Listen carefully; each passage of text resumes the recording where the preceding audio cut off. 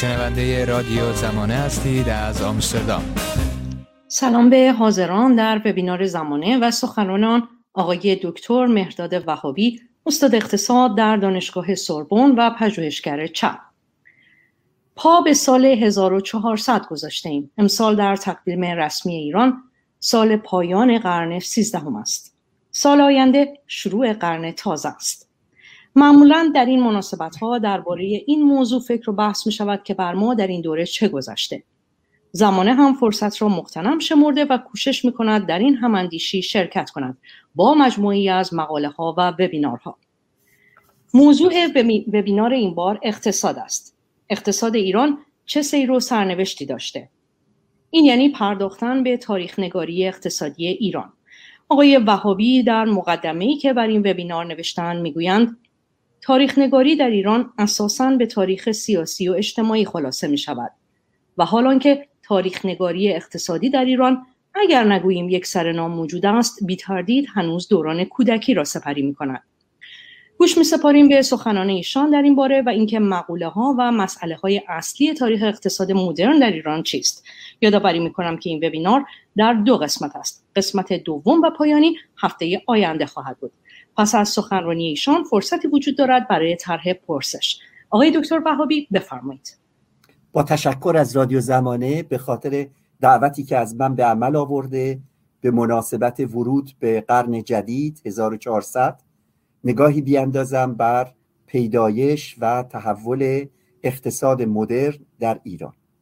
از این فرصت استفاده می کنم به همه شنوندگان نوروز رو مبارک میگم با امید اینکه قرن تازه‌ای داشته باشیم بدون این نوع ویروس ها با آزادی و عدالت اجتماعی.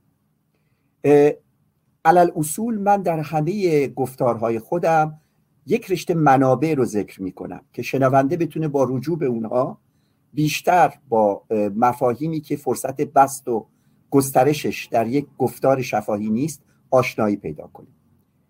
این بار من از این قاعده پیروی نکردم. دلیل امر اینه که گفتارهایی که خواهم داشت مال گفتار امروزم و گفتار آتیم از زمره پژوهش‌های در دست تهیه و انتشار و هنوز در واقع نمیتونم به رساله یا کتاب یا مقاله منتشر شده‌ای در این زمینه از خودم به شما رجوع بدم. ولی از همه کسانی که این مباحث رو دنبال میکنند استدعا میکنم اگر خواستند به مفاهیمی که اینجا مطرح شده، چه در تایید، چه در تکذیب، چه در ردیه نویسی، چه در به اصطلاح بسط و گسترش ایده هایی که در اینجا مطرح شده رجوع بکنند، حتما با ذکر تاریخ این گفتار و عنوان این گفتار در رادیو زمانه از اون یاد بکنند. این رو بالاخص باید در این مقدمه بگم چون متاسفانه هنوز در فرهنگ پژوهش و روشنفکری ما ایرانیان در داخل و در خارج این چندان مرسوم نیست که به هم رفرانس بدیم. چه در نقد هم دیگه سعی نمی کنیم اسم ببریم از کسی که داریم نقد می کنیم، چه در به اصطلاح تایید یا استفاده از اندیشه دیگه به اون اندیشه‌ای که اوریژینال بوده، بدیل بوده، در ابتداء شده رجوعی بدیم. بنابراین استدعا می کنم که این روش رو در پیش بگیریم برای گفتار حاضر. بسیار خوب. همونطوری که خانوم مهرداد دیوسالار در واقع در گفتارشون اشاره کردن در مقدمه، من بر این باور هستم که در کشور ما تاریخ سیاسی و اجتماعی مدت هاست که پا گرفته، اگرچه در همین زمینه هم هنوز کارهای بسیاری باقی مانده، ولی در حوزه تاریخ اقتصادی واقعا اگر نگیم ناموجود، لااقل باید بگیم که دوره کودکی و شبابش رو داره طی میکنه و از این حیث لازم هست من قبل از اینکه نگاهی بیاندازم به تاریخ اقتصاد مدرن در ایران، بلخص دوره پیدایشش، لازم میبینم که یک اشاره‌ای داشته باشم به مکاتب گوناگون تاریخ نگاری اقتصادی علل عموم و میزانی که در ایران ازش بهره گرفته شده علل خصوص. من در اینجا به 5 مکتب اشاره میکنم. میدونم که به مراتب بیش از این هست در تاریخ نگاری اقتصادی، ولی 5 مکتب هست که توجه من رو به طور اخص به خودش جلب میکنه و به نحوی از آنها میشه یه رگه های از اون رو در کارهای پژوهشگران ایرانی هم در بررسی تاریخ اقتصادی ایران جستجو کرد. اولیش اقتصاد مرسومه که یک تاریخ نگاری خاص خودش داره. من از اقتصاد مرسوم منظورم همون مینستریم اکونومیکسه، میشه گفت اقتصاد نئوکلاسیک. شاید برخی‌ها در این استفاده از این عنوان دارای پرسش باشن، اکراه حتی داشته باشن، ولی شاید به مسامحه بشه گفت اندیشه نئوکلاسیک یک نوع تاریخ اقتصادی رو فرم داده، شکل داده بهش، به خصوص بعد از جنگ جهانی دوم، که در ادبیات اقتصادی موسوم به کلیومتریکس. کلیومتریکس در واقع کارهایی است که به ویژه مثلا با کار آنگوس مدیسون، مورخ اقتصادی آمریکایی، مشخص میشه و خیلی های دیگه، که علل اصول این تحقیق متوجه این هست که به مطالعه کنیم در کشورهای مختلف رشد تولید ناخالص ملی چه تحولی پیدا کرده در یک دوره تاریخی طولانی. البته آنگوست مدیسون این مطالعه رو از 1500 آغاز میکنه تا دوره حاضر به جلو میاد. این امر تولید ناخالص ملی مسئله رشد رو در مرکز مطالعه قرار میده. رشد درآمد سرانه که در واقع همون تولید ناخالص ملی تقسیم بر جمعیت فعال هست، رشد درآمد سرانه رو مبنا قرار میده و اون رو میخواد مقداری کنه. تاریخ اقتصادی مرسوم در اقتصاد تاریخ مقداری است، کمیه، و کاربست روش‌های مقداری رو برای اندازه‌گیری نرخ رشد اقتصادی استفاده میکنه که بهش اقتصاد سنجی میگن. برای انجام این کار هم خب طبیعتاً یک مبنایی داره. مبناش اون چیزی است که ما بهش میگیم منحنی تولید، که شامل دو عامل کار، نیروی کار، و عامل سرمایه که بر اونها افزوده میشه تکنولوژی. حاصل این امر میشه رشد کلی یک کشور. در بررسی هایی که در این مورد انجام میشه تلاش میشه که آمارهای مربوط به این امر از ازمنه باستان تا کنون به اصطلاح بررسی بشه. و خب طبیعتا برای انجام این کار دو مشکل هست. یکی فقدان آمار هست در دوره‌های پیشین، و دوم اینه که آیا اساساً مفهوم رشد اقتصادی یا درآمد سرانه که به صورت پولی ما بیانش میکنیم یا تولید ناخالص ملی رو میشه با این شاخصهایی که از زمان سرمایه‌داری، به ویژه سرمایه‌داری صنعتی از 1820 بدین سود پدید اومد، در اون دورهای گذشته هم تسری بدیم. بنابراین این سوال کلیدی هستش که این تاریخ نگاری باش روبرو هست. یکی فقدان داده ها و اطلاعاتی که تلاش میشه براش کاری انجام بشه و تأمین بشه. پاره اوقات سعی میشه مشابه سازی بشه و از طریق مشابه سازی کمبودها جبران بشه. و دوم به لحاظ متد این پرسشه که آیا میشه اقتصاد بازار رو به گذشته تاریخی بشر هم تسری داد؟ فکر کنیم مثلا اون چیزی که در دوره زمینداری ارباب و رعیتی مثلا در ایران هست رو با همون منطقی میشه توضیح داد که در دوران نظام سرمایه‌داری و یا پیش از اون رو. خب این پرسش رو من بهش باز میگردم. در این حوزه اقتصاد سنجی ما باز از آنگوست مدیسون دارای آمارهایی هستیم در کارش در 2007. آمارهایی رو در مورد ایران ارائه داده از 1870 تا 1913. این رو نه تنها آنگوست مدیسون بلکه اقتصاددان دیگری که باز تاریخ اقتصادی رو کار میکنه و منشأ ترک داره و روی اقتصاد ترک و امپراتوری عثمانی خیلی کار کرده، پاموک در 2006 ارائه داده. بین آمارهای این دو در مورد تاریخ ایران طی دوره مزبور 1870 تا 1913 که در واقع شامل دوره انقلاب مشروطه تا آغاز جنگ جهانی اول هست، بعضی از همکاران ارجمندم روی این آمارها کار کردن. ترجیحشون هم بیشتر آنگوست مدیسون بود و توضیح دادن. این از همکارانم باید از آقایان هادی صالح اصفهانی و هاشم پسران نام ببرم که در تاریخ مارچ 2008 مقاله‌ای نگاشتن تحت عنوان اقتصاد ایران در قرن 20، یک چشمانداز کلی، و با توجه به کمبود داده ها برای دوره بین دو جنگ، یعنی بین سالهای 1936 تا 1958 از آمارهای مدیسون استفاده کردن در این دوره و البته از 1959 به این سوی ما یعنی 1338 آمارها موجودند و اونها استفاده کردن. در مطالعه اونها اون چیزی که اقتصاد مدرن لقب گرفته رشد اقتصادیه و عامل اصلیش رو هم نه کار و سرمایه بلکه تکنولوژی قلمداد کردن. تمام تاریخ رو بر مبنای تکنولوژی مطالعه کردن. اما سوالی که نه تنها در مورد این همکاران من بلکه در مورد تمامی کسانی که از روش کلیومتریکس استفاده می‌کنند پیش میاد همین سوالی است که مقدمتاً گفتم. آیا ما میتونیم مقولات دوره سرمایه‌داری و اقتصاد بازار رو به همه صورتبندی‌های اجتماعی و اقتصادی یا ادوار تاریخی تسری بدیم؟ پاسخ من به این پرسش منفیه و من فکر میکنم که این یکی از گرفتاری‌های اصلی این نوع تاریخ نگاریه.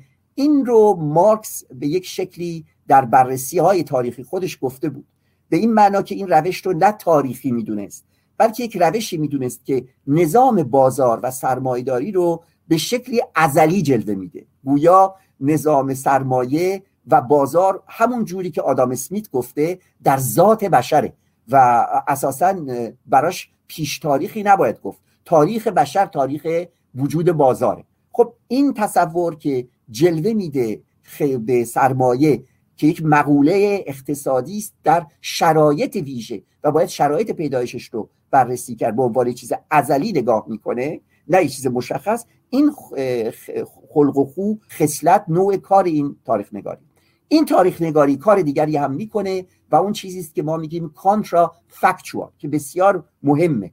از کانترا فکچوال که صحبت میکنیم منظور اینه که این تاریخ نگاری فقط تاریخ به وقوع پیوسته رو مطالعه نمیکنه بلکه تاریخ رو مجموعه ای از امکانات بالقوه میبینه که استفاده نشده. مثلا فرض بفرمایید در ایالات متحده آمریکا که از راه آهنکشی استفاده شد و برای انجام این کار به تمام اون تمدن و زندگی سرخپوست ها، هندی ها، اون کسانی که در واقع ساکنین اصلی اون مرز و بوم بودن رو داغون کردند و این رو به نام ترقی، پیشرفت و رشد اقتصادی کردند. پاره ای از اقتصاددان ها این پرسش رو مطرح کردند که اگر از فقط راه آهنکشی نمیشد بلکه مثلا از راههای زمینی استفاده میشد و دریایی به جای اون، آیا میزان رشد اقتصادی تفاوتی میکرد؟ اقتصاددانی که مورخه به نام فوگل، برنده جایزه نوبل، به این پرسش جواب داده و گفته تفاوت فقط 5% بوده در هزینه هایی که صرفه جویی شده از طریق در واقع به اصطلاح استفاده از راهن. فوگل بیشتر این فرضیه رو مطرح میکنه که کشیدن راهن بیش از اون که از لحاظ کارایی اقتصادی حائز اهمیت باشه باید از زاویه کارایی سیاسی نگاه کرد. کانترافکچوال یعنی همین، یعنی بررسی کنیم نه اون تاریخی رو که به وقوع پیوسته بلکه تاریخ‌ها یا مسیرهای بالقوه دیگری هم که ممکن بوده و حتی المقدور یک زبان و یک اعداد مقداری بهش بدیم که بتونیم اینها رو با هم دیگه مقایسه کنیم. من به گمان من این روش بسیار با ارزشی است که تاریخ رو یک مجموعه ای از به اصطلاح پتانسیل ها بدونیم و یک چیز مقدر تشخیصش ندیم و این خب مثلا میتونه در مورد توسعه اقتصادی در کشورهایی که همچنان با پرسش ها و مشکلات و معضلاتی روبرو هستند که آمریکا در بین فاصله 1850 تا 1900 روبرو بود، خب اونها هم این پرسش رو دارن که آیا واقعا راهن بهترین شکل بوده یا نه. و کانترافکچوال در میان اقتصاددانان این کار رو هم انجام میده. این فقط به استفاده از آمار خلاصه نمیشه بلکه مدل سازی رو هم ایجاب میکنه. من در برخی از کارهای شخصی خودم در مورد امپراتوری ها از جمله امپراتوری عثمانی از منطق کانترافکچوال استفاده کردم. فکر نمی کنم که این منطق رو یکسره بشه کنار گذاشت. اون چی که مورد پرسش من در این تاریخ نگاری اقتصادی مرسوم هست از اقتصاد مرسوم، conventional economics یا mainstream economics، همینه که ما نمیتونیم مفاهیم عصر سرمایه‌داری و بازار رو به کل تاریخ بشری تسری بدیم. این سواله.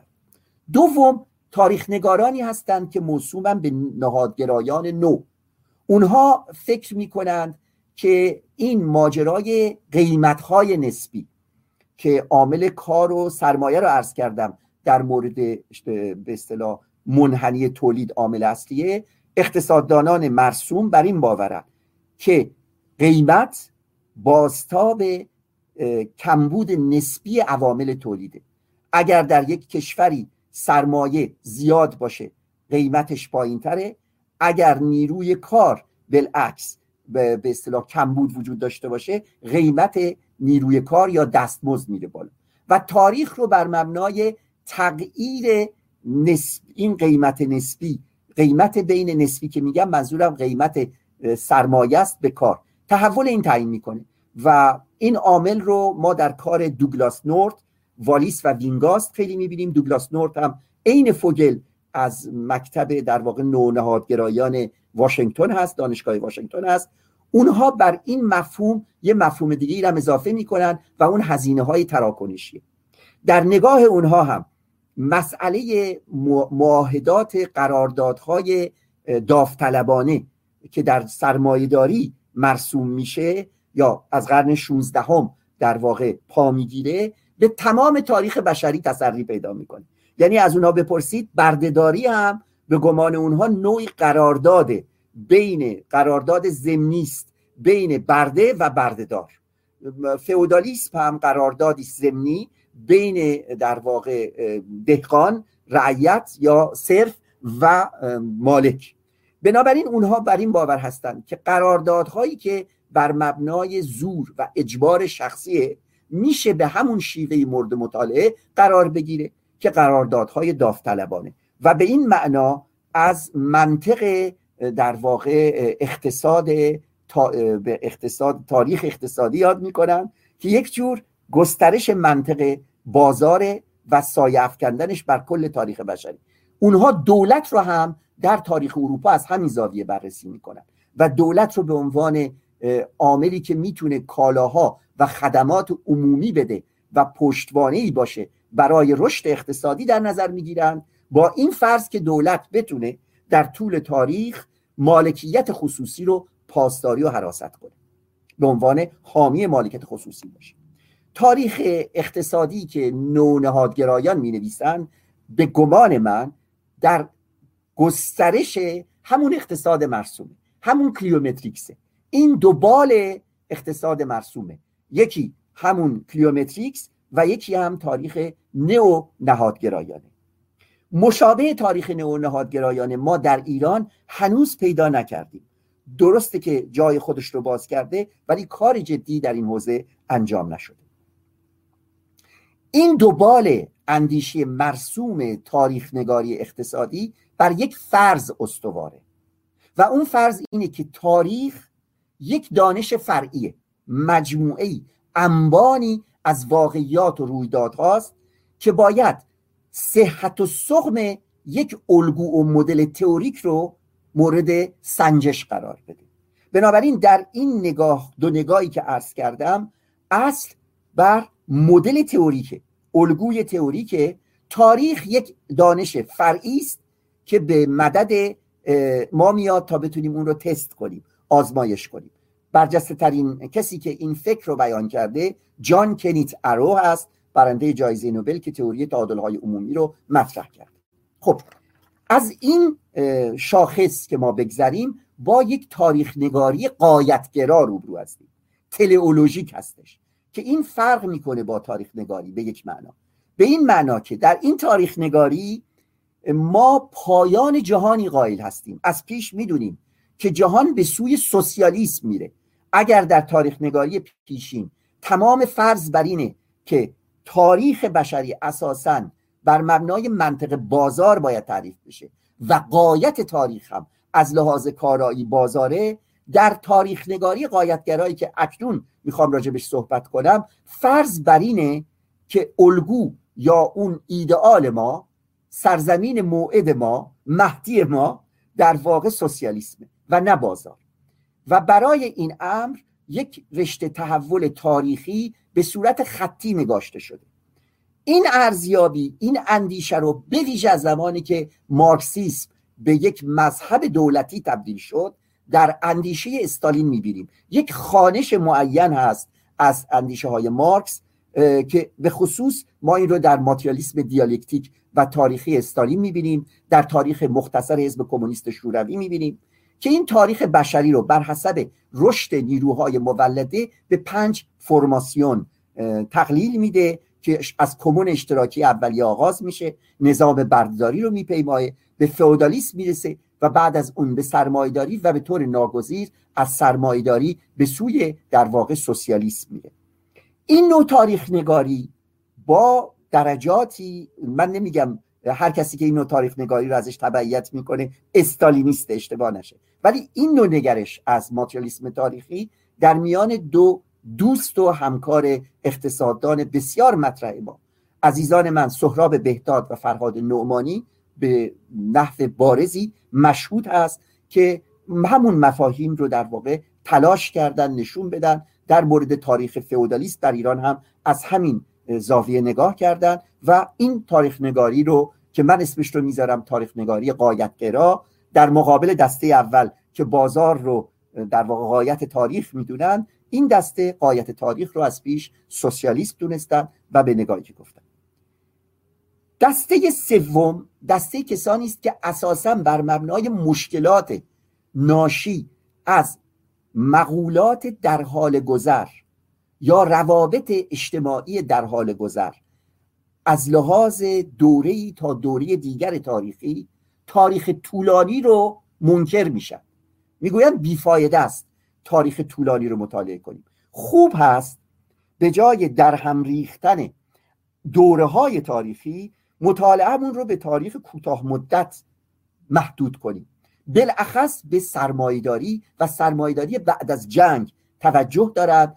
در 2 دوره رو، یکی دوره فوردیسم رو از 1945 تا 1968-73 شوک اولیه نفتی و دوم دوره 1973 تا زمانه حاضر، به خصوص 2008، یعنی دوره‌ای که در غرب به نئولیبرالیسم یا سرمایه‌داری، یعنی دوره ما بعد فوردیسم یا نئولیبرالیسم ازش نام بردن، این دوره رو بررسی میکنه. از برجسته‌ترین اینها برونو امبل هست که اعتقاد داره این در واقع تاریخ نگاری اقتصادی دراز مدت یک گرفتاریه، باید تاریخ مطالعهش تطبیقی باشه در اقتصاد، یعنی اشکال و انواع سرمایه‌داری رو در کشورهای مختلف در یک برهه معین و محدود مطالعه کنیم. diversity of capitalism، تنوع سرمایه‌داری از لحاظ نهادگرایانه در مقاطع کوتاه باید مطالعه بشه. بنابراین این واکنشی است که هر دو واکنش پیشین رو، هر دو روی کرده پیشین رو نسبت به اقتصاد مردود میدونه و اساساً تاریخ نگاری دراز مدت رو نادرست. میرسم به 4مین نگاه کلی که به یه معنا میشه 5مین، چون من در بررسی مینستریم 2 تا گرایش رو یک دونه دونستم، مکمل هم دونستم. اون رو باید من ازش بگم تاریخ نگاری اقتصادی مکتب انل، که در واقع این مکتب انل مطالعه تاریخی براش اون چیزی است که بهش میگن reasoned history یا histoire raisonnée، یعنی سعی میکنه تاریخ رو با نظریه و تئوری آشتی بده، نه انکار تاریخه و نه انکار تئوری یا نظریه است، ولی در پرداختن به نظریه به شیوهی که در اقتصاد مرسوم موجوده رفتار نمیکنه. الگوهای تحول تاریخی رو از دیدگاه تاریخ جهانی استنتاج میکنه، یعنی اون الگوها و فرمها رو، فرمهای و مدلهای تئوریک نیست، خصلت لمی اپریوری نداره، خصلت اکسیوماتیک نداره، خصلت در واقع تجربی داره، مبتنی بر مشاهدات دراز مدت تاریخی و الگوهایی رو در میاره در نقاط مختلف تاریخ بر حسب تاریخ‌های مختلف. مهمترین کسی که ما در این حوزه باید ازش یاد ببریم فرناند برودله. باید بگم تاریخ نگاری که در مکتب انل وضع شده یک قرابت‌هایی داره با تاریخ نگاری که در انگلستان پایه گرفت و او اگرچه عیناً با مکتب انل یکی نیست ولی با همین روی کرد بوده. این روی کرد ویژگی و اهمیتش این هست که بر مبنای یک غایت تاریخی تاریخ رو مطالعه نمی‌کنه. اینجوری نیست برای اینا که بگه از پیش ما داریم میریم به سمت سوسیالیسم، یا بین این فرماسیون های اجتماعی لزوما یک رابطه علت و معلولی یا یک رابطه ناشی از پروگرس، پیشرفت هست. قصه به مراتب پیچیده تره، دریافت الگوهایی هستش که این تحول صورت میگیره. خب این از تاریخ از قرن 15 تا کنون مورد بررسی قرار میدن این نوع تاریخ نگاری. من خودم رو متعلق به این مکتب میدونم. در این مکتب 3 مرحله حائز اهمیت بوده در تاریخ جهانی. مرحله اول اقتصاد معیشتی بوده، اساسش خانواره و تولید بر مبنای معیشته. دوم اقتصاد بازار بوده، وقتی که تولید کنندگان نه برای مصرف شخصی و معیشت یا خانوار بلکه برای فروش داشتن. و سوم اقتصاد بازار، ولی بازار گسترده تر از یک منطقه و محله، بلکه بازار تجارت دوره، که این رو برودل در مطالعه خودش راجع به تمدن مادی توضیح میده و خیلی به اصطلاح روی این اصرار داره که اینها 3 طبقه رو هم سوار شدن، از اقتصاد معیشتی، اقتصاد بازار و اقتصاد تجارت دور. من این متد رو خیلی حائز اهمیت میدونم و از اینجا وارد قسمت دوم گفتارم میشم. روش من در مطالعه اقتصاد مدرن در ایران چیه؟ از کجا آغاز میکنم؟ متد بررسی من از همون تمایزی آغاز میکنه که در میان یونانیان بود. این تمایز بین چیزی بود که از زمان ارسطو به عنوان کرماتیستیک، در فارسی من دیدم بعضی وقتا خرماتیستیک هم ترجمه گذاشته شده، اقتصاد مبتنی بر کسب سود. از اقتصاد اویکونومیا یا اقتصاد خانوار و معیشت مبتنی بر رفع نیازها انجام میشد. در یونان باستان اون اصطلاحی که ما امروز به کار میبریم اقتصاد، اون اصطلاح اویکونومیا که الان شده اکونومی، محدود بود به اقتصادی که در خانوار رایجه، اقتصاد معیشتیه، اقتصادی که به نیازهای ما پاسخ میده. و بالعکس اقتصادی که به بازار تعلق داره، اون اقتصاد بازار که برای فروشه، برای کسب سود و حد اکثر کردن سود هست، اون اقتصاد در واقع دومی رو به اصطلاح بهش میگفتن کرماتیستیک. و در یونان باستان اقتصاد بخشی از اخلاق بود، چون اعتقاد داشتند که مالکیت، فرم‌های مالکیت، اشکال مالکیت باید تابع نیازهای انسان باشه، نه نیازهای انسان تابع مالکیت. و این مبنایی بود که اون اصلاحات سولون در مورد بدهکاران بر مبنای اون در یونان شکل گرفت. بنابراین اساس رو بر اویکونومیا میدونستن تا کرماتیستیک. در تمدن غرب، اروپای غربی بالاخص، این مسئله تفکیک بین این دو امر، یعنی اقتصاد مبتنی بر کسب سود و اقتصاد خانوار و معیشت، تبدیل شد به تفکیک شرکت یا انترپرایز که انتفاعیه و اقتصاد معیشتی یا خانوار که هاوس هولد هستش. و این در واقع از دوره باستان و قرون وسطا بود تا قرن 16. در قرن 16 هستش که ما شاهد هستیم پدیده‌ای بیش از همه پا میگیره و اون تفکیک 2 نوع شخصیته، شخصیت حقیقی و شخصیت حقوقی.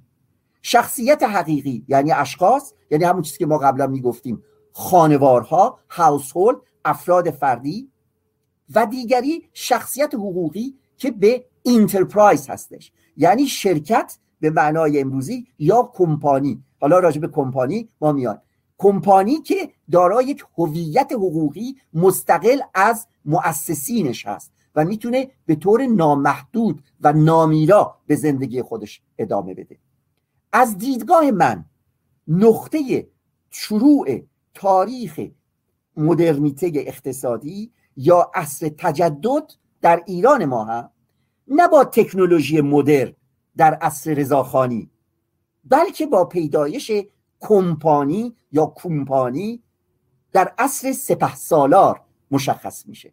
بنابراین من از اینجا شروع میکنم به اینکه نقطه آغازین برای من چه هست. این قرنی که الان میگیم وارد شدیم، اگر برای از زاویه اقتصادی بخوایم نقطه آغازینی برای مدرنیته و تجدد در ایران پیدا کنیم، من بی تردید به پیدایش مفهوم کمپانی یا شخصیت حقوقی در مقابل حقیقی رجوع می کنم که در عصر سپهسالار پا گرفت، در فاصله سالهای 1275 و 1290 قبل از انقلاب مشروطیت، بعد از دوران ناصری و 15 ساله فترت و دعواها، عصر سپهسالار 1858 تا 1880.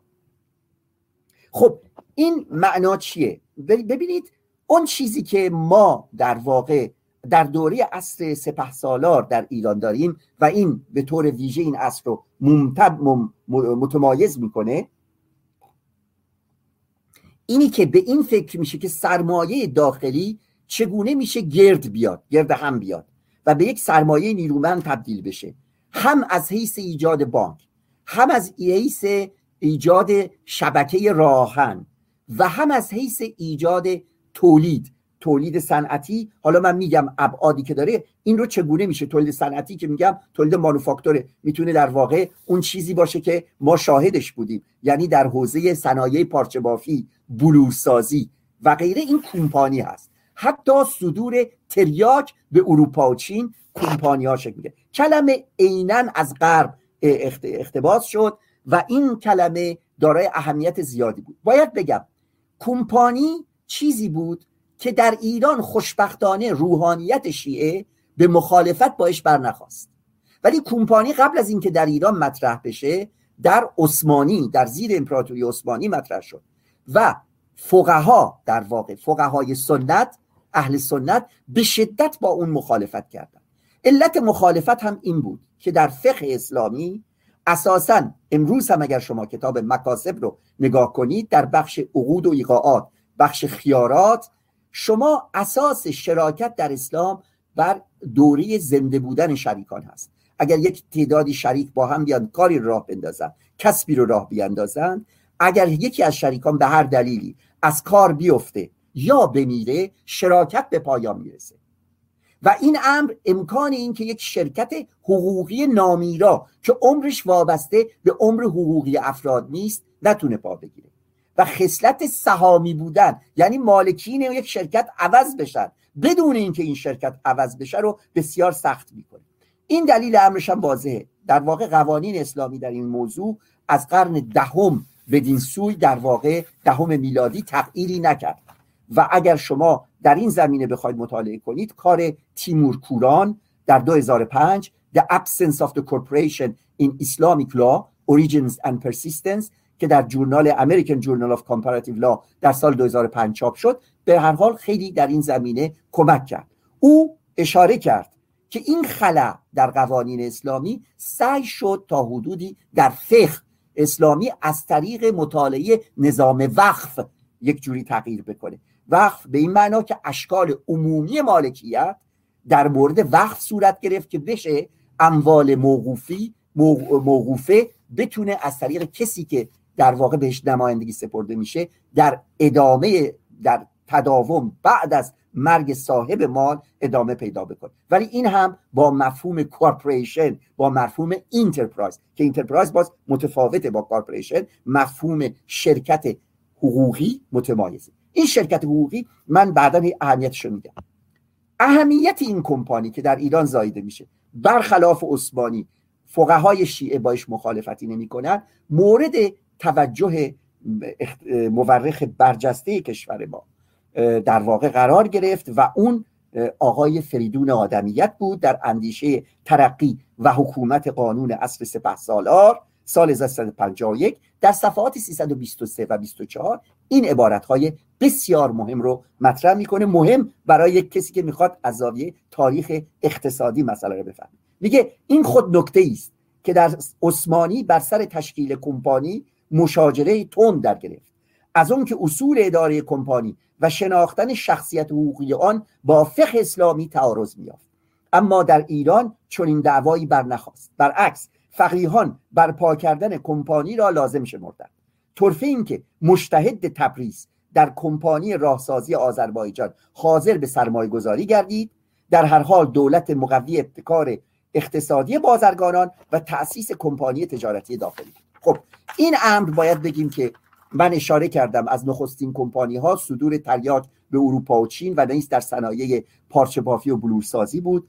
این امر به ویژه از کسانی از زمره مهم اینها حاجی محمد حسین امین الضرب، از جانب حاجی آقا احمد آقای تبریزی است، تاجر و مشتاق تأسیس بانک هر دوی اینها و راهن، و میرزا یوسف خان مستشارالدوله به خصوص در حوزه طرح‌های مربوط به کشیدن راهن، که اینها دو نوع طرح داشتن. طرح کشیدن راهن نه از طریق دولت بلکه از طریق تجار بخش خصوصی، ائتلافی بین تجار و روحانیون و در واقع صاحبان دیگر سرمایه که بتونند این کار رو انجام بدن با معیت، با یاری دولت. و این کار در واقع خیلی هم جالب بود. دو طرحشون، یکی طرح تهران مشهد بود و یکی تهران قم که میرفت به حضرت عبدالعظیم و از اونجا به قم. اینا حساب کرده بودن چقدر زوار میتونه جابجا بشه، چقدر کالاهای تجاری میتونه زوار بشه. بنابراین میخواستن با در بر گرفتن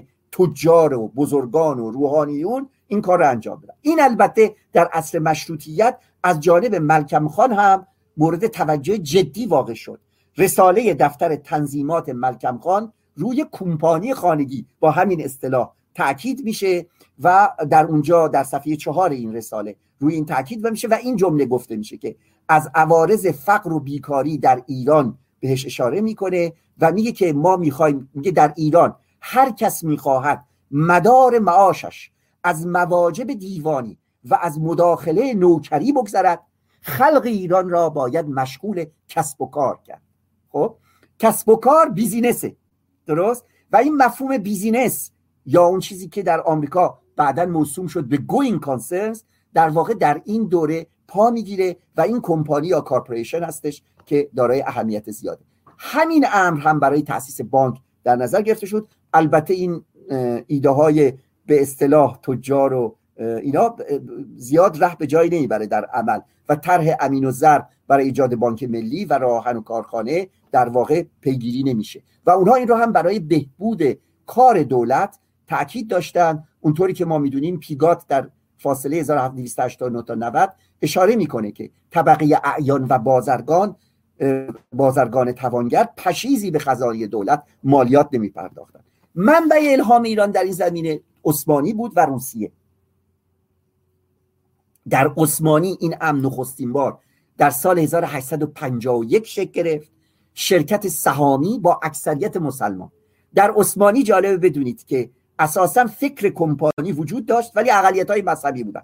کسایی که در واقع با این فکر هم راهی داشتن و میتونستن کار کنن ارامنه بودن در میان عثمانی که این کار رو میکردن، یونانی ها بودن که در اونجا این کار میکردن و یک بخش دیگری از اقلیت‌های مذهبی. اولین کمپانی که ایجاد شد نام شرکت هایریه حمل و نقل دریایی بود که 2000 سهم اون تعلق پیدا کرد به سلطان عبدالمجید به عنوان بزرگ سهامدارش و مقامات عالی رتبه دولتی که این بار همه ترک بودن و البته از ارامنه هم استفاده شد. چندین صاحب سرمایه مالی هم درش شرکت کردن.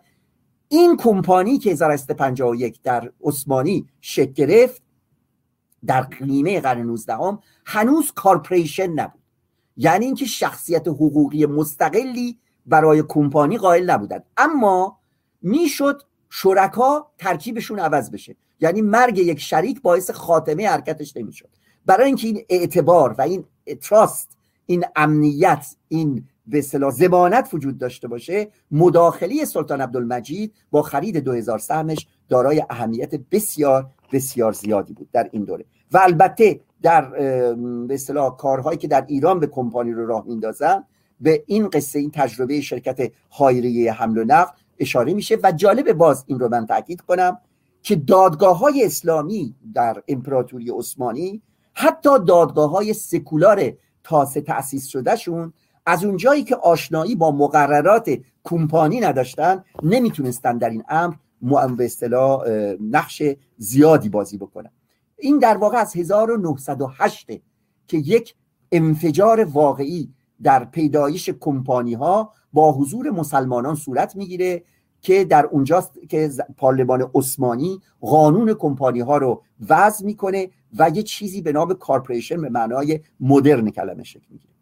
من در اینجا به وارد بحث سومم میشم و این بحث سوم من مسئله تفاوت مشروطه ایرانیه با اون چیزی که در غرب گفته شده تمایز بزرگ در غرب. این بحث من باز به طور کلی راجع به مشروطیت نیست، ربط پیدا میکنه به همین مفهوم کمپانی که الان خدمتتون عرض کردم. یک اتفاق بزرگ در غرب افتاد که امکان داد کمپانی وسیله‌ای بشه برای شکل‌گیری سرمایه لازم برای انباشت سرمایه.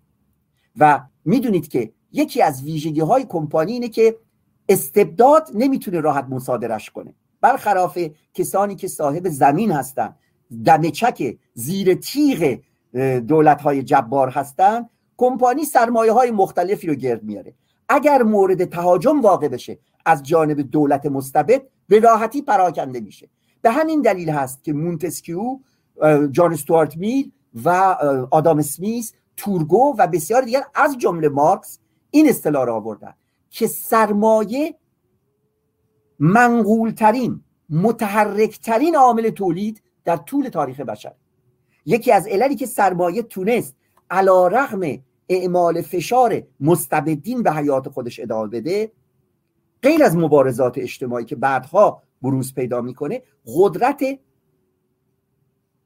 به اصطلاح فرار سرمایه است، قدرت جابجایی سرمایه است. و یکی از این قدرت همین کمپانیه، یعنی همین گرد هم آمدن سرمایه های مختلفه که پایه نظام اعتباری هستش و جمع‌آوری پسندازها. بسیار خوب.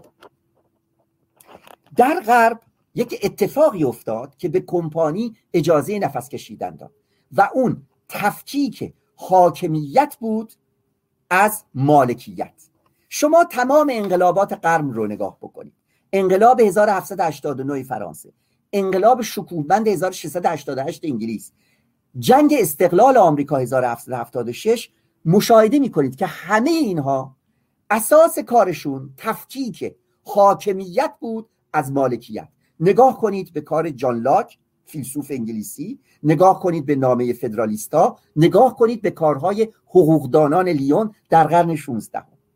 تمامی این انقلاباتی که بزرگ محسوب میشن و بورژوا دموکراتیک بودن به این تمایز نایل میان، تفکیک کنن حاکمیت رو از مالکیت و مالکیت رو بر حاکمیت مسلط کنن. این رو با مفاهیم حقوق طبیعی هم بوده، اصل قرار دادن مفهوم مالکیت به جای حاکمیت و اینکه حاکمیت وظیفش پاسداری و ضمانت حقوق مالکیت. این عبارت هم از جان لاک هست. مالکیت خصوصی مقدسه. متاسفانه در چپ ما تعبیر دیگه‌ای از این قصه شد و دوره استالین هم همینطور. اصطلاح مالکیت خصوصی مقدسه یک اصطلاح انقلابی بود، برای اینکه اینو جان لاک استفاده کرده بود به این که بگه مالکیت مقدسه بر پایه حقوق طبیعی، نه زمین که به همه باید تعلق داشته باشه به لحاظ حقوق طبیعی. هر کسی که کار میکنه روی زمین، کار مبنای مالکیته. مقدس بودن مالکیت خصوصی مقدس بودن مالکیت تولید کننده است بر حاصل تولیدش. بنابراین جان لاک با این شعار واژگونی استبداد مطلقه و انقلاب رو مطرح میکرد. حق کار بر ثمره خودش و اساساً اقتصاد کار یا کار ارزش در واقع برای این بود که بیاد مطرح کنه که حقوق طبقات جدید در حال پیدایش چه باید باشه در مقابل اون دولت مستبد و در مقابل طبقات میرنده‌ای که همون اربابان زمیندار بوده. خب معنی این جدای مالکیت از حاکمیت چی بوده؟ بهش ما در اصطلاح میگیم تمایز بزرگ، Great Demarcation. خب این اصطلاح معناش چی هست؟ معناش این هست که اولا دولت تا قبل از این انقلابات دولت شخصی شاه بوده، خب، و نه دولت عمومی، پابلیک نبوده، پرایویت استیت بوده، یعنی مالکیت خصوصی بوده.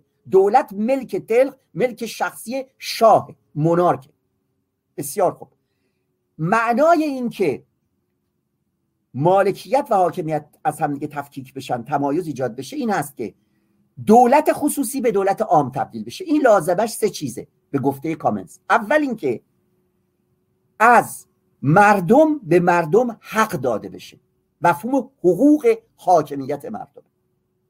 دوم این که نظم ایجاد بشه به جای اون هرج و مرج نظام در واقع سنیوریال، نظامی که واسالها بودن، اون استقلال و خودمختاری زمینداران و ملاکین، و سوم ایجاد یک قدرت به اصطلاح نظامی متمرکز که وابسته به دومی نباشه. خب دو عاملی که متأخرن، عامل مربوط به ایجاد قدرت سرکوب منظم و عامل مربوط به ایجاد نظم به جای هرج و مرج، اینها میتونستند ما رو از دوران دولت خصوصی وارد دولت غیر شخصی کنند، ولی هنوز قادر نبودند حاکمیت رو ایجاد کنند. حاکمیت از این دادن حقوق رأی که اولا به طبقه مالک بود، یعنی بورژواها و زمینداران بود، ایجاد میشه. و از سوی دیگه مالکیت، قبلا نظام سنیوریال هر کی زمین داشت حقدار بود به لحاظ شرکت در قدرت سیاسی. انقلاب میخواست به سنیوریالیسم پایان بده، یعنی زمین از یک امتیاز سیاسی به یک مالکیت صرفا اقتصادی مبدل بشه. تمایز بزرگ بنابراین از یک سوی تحول دولت بود از یک امر مالکیت خصوصی به امر مالکیت عمومی پابلیک، و از سوی دیگه این که مالکیت از یک امر سیاسی به یک امر اقتصادی تبدیل بشه. انقلاب مشروطیت در ایران ابدا این کار رو نکرد، یعنی ابدا نکرد، بخشی از این کار رو کرد. ما اون چیزی رو که در انقلاب مشروطه ایران داریم، شاهد یک شاهی هستیم که همه حقوق داره. ما فئودالیسم نداریم در ایران، من اصلا بر این باور نیستم که فئودالیسم در ایران داریم. طبقه ملاک ایران هم صاحب حق در مقابل شاه نیست. میدونید که در انگلستان حقوق ملاکین و روحانیت در انقلابی برای خودش که به مگنا کارتا موسومه است اتفاق افتاد قبل از انقلاب 1688 که حقوق در واقع روحانیت و صاحبان زمین رو در مقابل دستگاه دولت یا پادشاه تعریف میکرد و تحمیل میکرد.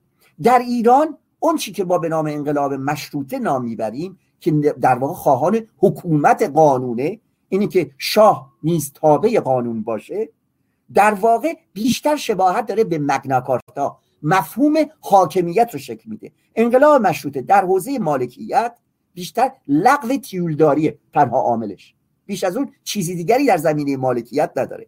و به همین دلیله که ما شاهد یک عنصری هستیم در انقلاب مشروطیت. تمایز بزرگی که در غرب بر اساس انقلابات صورت گرفت و مالکیت یک نقش مسلط نسبت به حاکمیت پیدا کرد و جایگاه حاکمیت رو تعریف کرد، در اینجا صورت نگرفت، در کشور ما صورت نگرفت. اون چه که صورت گرفت رو به نظر من میرزا حسین خان سپهسالار به نحو احسن به این نحو بیان میکنه. در فریدون آدمیت صفحه 246 آمده: دعوای فیمابین فدوی و نظام الدوله و سایرین منحصر به فرد است. فدوی میگوید دولت، اونها میگویند اشخاص. فدوی نظم میخواهم، اونها اختلاط، تا مقصود خود را در جلب نفع حاصل نمایند. فدوی خانزاد میبینم، اگر وضع به سبک سیاق سابق برود عنقریب متلاشی همه به اسارت خواهیم افتاد. اونها کور هستند، از این عوالم اطلاع ندارند، میگویند مال دولت را به سرقت باید برداشت و خرج گچبری کرد و لذت برد. بنابراین دعوایی که در اینجا داره میرزا حسین خان سپهسالار سر اینه که دولت خصوصی به معنای دقیق کلمه باید عوض بشه. نمیشه مصادر و مناسب رو فروخت به واسطه پیشکش و سود بردن از این مناسب توسط رشوه. خب این در اندیشه مشروطه ایرانی با شایسته سالاری راجبش بسیار صحبت شده. میدونیم که حتی در مورد زرابخانه ایرانی هم همینطور بود. تمام دوره مشروطه و این سم در واقع مدیر زرابخانه پیشکش میداد. ما کار نویسنده انگلیسی آرتور آرنولد رو داریم که میگه مواجب مدیر زرابخانه مثلا 1000 تومان در سال و برای حفظ شغلش پیشکش میده 20,000 تومان. بنابراین خودش وسیله است برای سرقت و دزدی.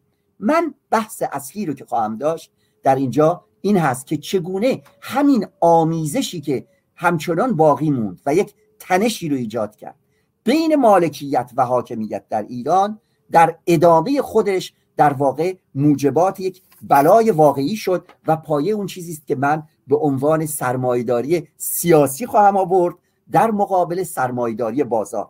و اونجایی که من روش به طور مشخص متمرکز میشم حکومت رضاخانی و سرمایه‌داری سیاسی و رابطه اون با پیدایش سرمایه‌داری اقتصادی که در گفتار دومم به تفصیل بیشتر راجع بهش صحبت میکنم. اینجا فقط این رو میگم که انقلاب مشروطه در واقع در کشور ما دوره‌ای از هرج و مرج رو گشود و تناقضاتی که در خود مشروطه وجود داشت بین رابطه شاه و مجلس اینطور بروز پیدا میکرد: مشروطه در برابر سلطنت قرار میگرفت، یا باید سلطنت میداشتیم و مشروطه نمیداشتیم، یا مشروطه میداشتیم سلطنت نمیداشتیم.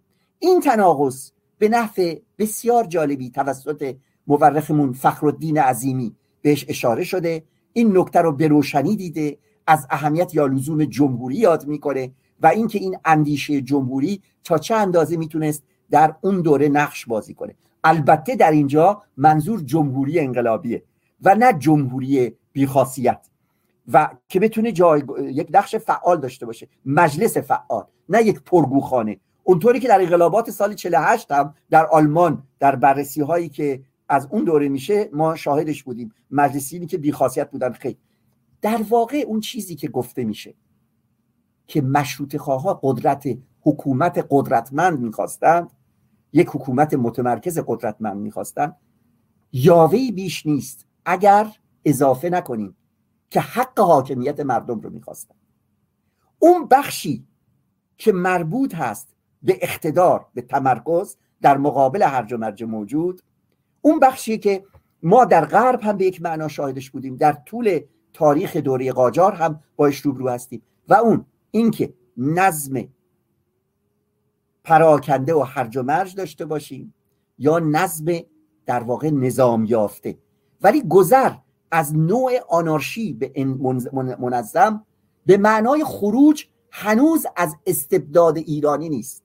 از استبداد ایرانی هم منظورم همون چیزیه. این مفهوم استبداد ایرانی رو به نظرم آقای کاتوزیان به درستی روش تاکید به عمل آورده، اینکه همه در مقابل شاه بی حقند، از جمله زمینداران. بی خود نیست که اون چیزی که ما انقلاب مشروطه مینامیم در واقع با مشارکت زمینداران هم بوده، اگرچه نقش فعال رو تجار درش بازی کردن ولی زمینداران هم درش نقش داشتن، چون ما اساسا اون مگنا کارتای خودمون رو نداشتیم. بنابراین تعارضی که ایجاد میشد نه تعارض بین نظام متمرکز و غیر متمرکز و از اینجا توضیح رضاخانی، بلکه تعارضی که بین مشروطه و سلطنت بود. از همون زمان انقلاب مشروطه هم این مسئله مطرح میشد که آیا لازمش روی کرد به سمت یک جمهوری نبود. این اندیشه‌ای بود که بعد از انقلاب مشروطه و به خصوص در دوره یأس بعد از انقلاب مشروطه در میان بسیاری از مشروطه خواهان مطرح شده بود در ابتدای خودش.